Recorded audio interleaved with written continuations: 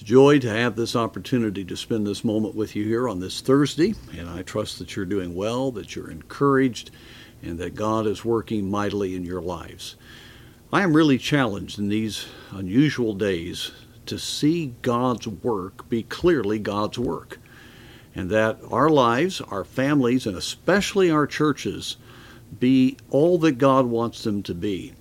In chapters 12 through 14 of 1 Corinthians, you have the tremendous teaching on what is genuine spirituality, and that the danger of wanting carnal recognition and wanting to be someone in the church is not spirituality, and that needs to be avoided.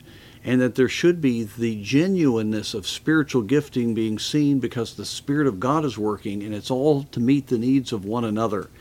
And that God is really having the preeminence in that church. And that whole section finishes in chapter 14 of 1 Corinthians with a simple verse, "Let all things be done decently and in order." Certainly, it speaks to services being in order and showing genuine spirituality. But I believe you can take that concept beyond that to the fact that our churches need to be ordered for the right priorities for which God has instituted them. We are to be the body of Christ. We are to fulfill the Great Commission. We are to edify the believer, to reach the world.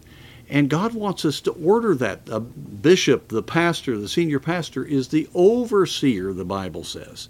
The one that should put things in order. And then the folks within that church should be endeavoring to become strong in the areas that God has called them to function and to be part of. And so there needs to be this real understanding that our churches need to have a purpose. They need to have clarity. They need to be very much functioning for the fullness of God's purposes laid out in the New Testament. Let all things be done decently in order. So a couple of thoughts here. We want to have a testimony today. Churches could really be under attack in the days ahead.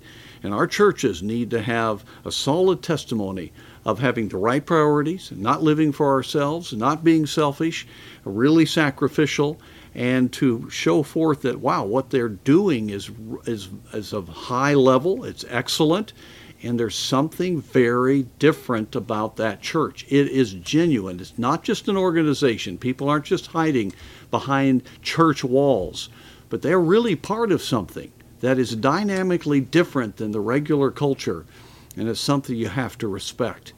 I believe today that we need to all say, Lord, help me to really contribute myself, give of myself to the work of God like I've never done it before. I need to be that part that God has ordered for me to be. I need to pray for my leadership that they'll know how to oversee what we're doing, and that our churches can march forward and be powerfully effective in our day. The Apostle Paul was so burdened about the Corinthian church, and really you could call this the first epistle to the Americans. You look at all the problems from the beginning to end. It's so much like our affluent society. And he was so burdened about the lack of genuine spirituality, that the church was a human organization. It wasn't a divine organism. And so may God help us to be part of His order, a part of His organization, that which He is putting together as His body, so that we can be a powerful witness to this world.